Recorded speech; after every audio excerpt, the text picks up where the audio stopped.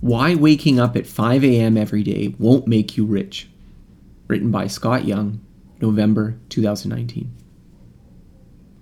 Of all the success memes that float around on the internet, my least favorite are those that pick apart minor habits of CEOs and billionaires, trying to argue that they explain that person's success.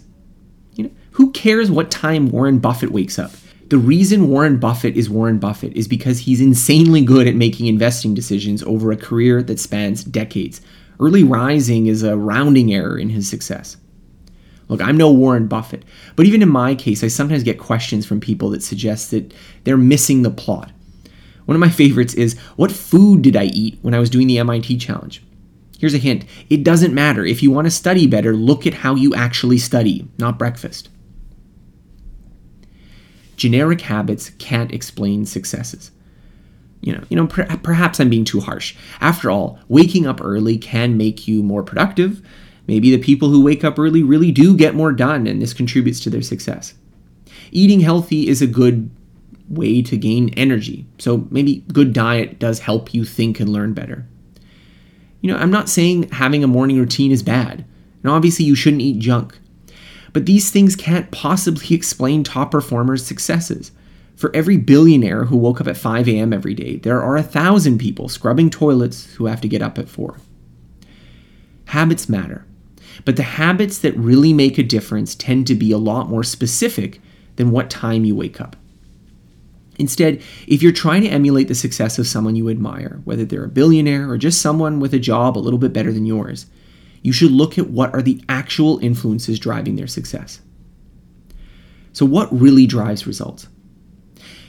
Instead of waking up early and obscure habits, the reason people have enviable careers is because they have one of 3 factors: skills, assets, and relationships. All 3 matter, but in Top Performer, the course that I teach with Cal Newport about building a successful career, we emphasize skills first. And the reason for this is simple. If you already have rare and valuable skills, the opportunities to build assets and relationships with other high achievers is much easier. It's also true that you can squander your skills and fail to build real assets. You can also isolate yourself completely and not build the relationships that will foster your career.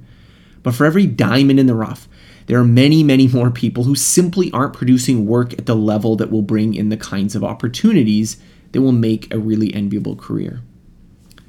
Building rare and valuable skills isn't easy. It's not the same as deciding to wake up at 5:30 a.m. and drink a kale smoothie every morning. It requires tackling hard projects that you don't yet know how to complete. It requires facing your weaknesses head on instead of keeping yourself distracted and busy.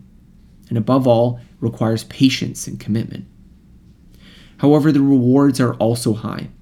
Unlike gimmicks or tricks, building rare and valuable skills works. So, if this sounds like something you might be interested in, go to the course page at www.top-performer-course.com and join the waiting list, and you will find out as soon as possible when we have an opening for a new session. Thanks for listening to my podcast.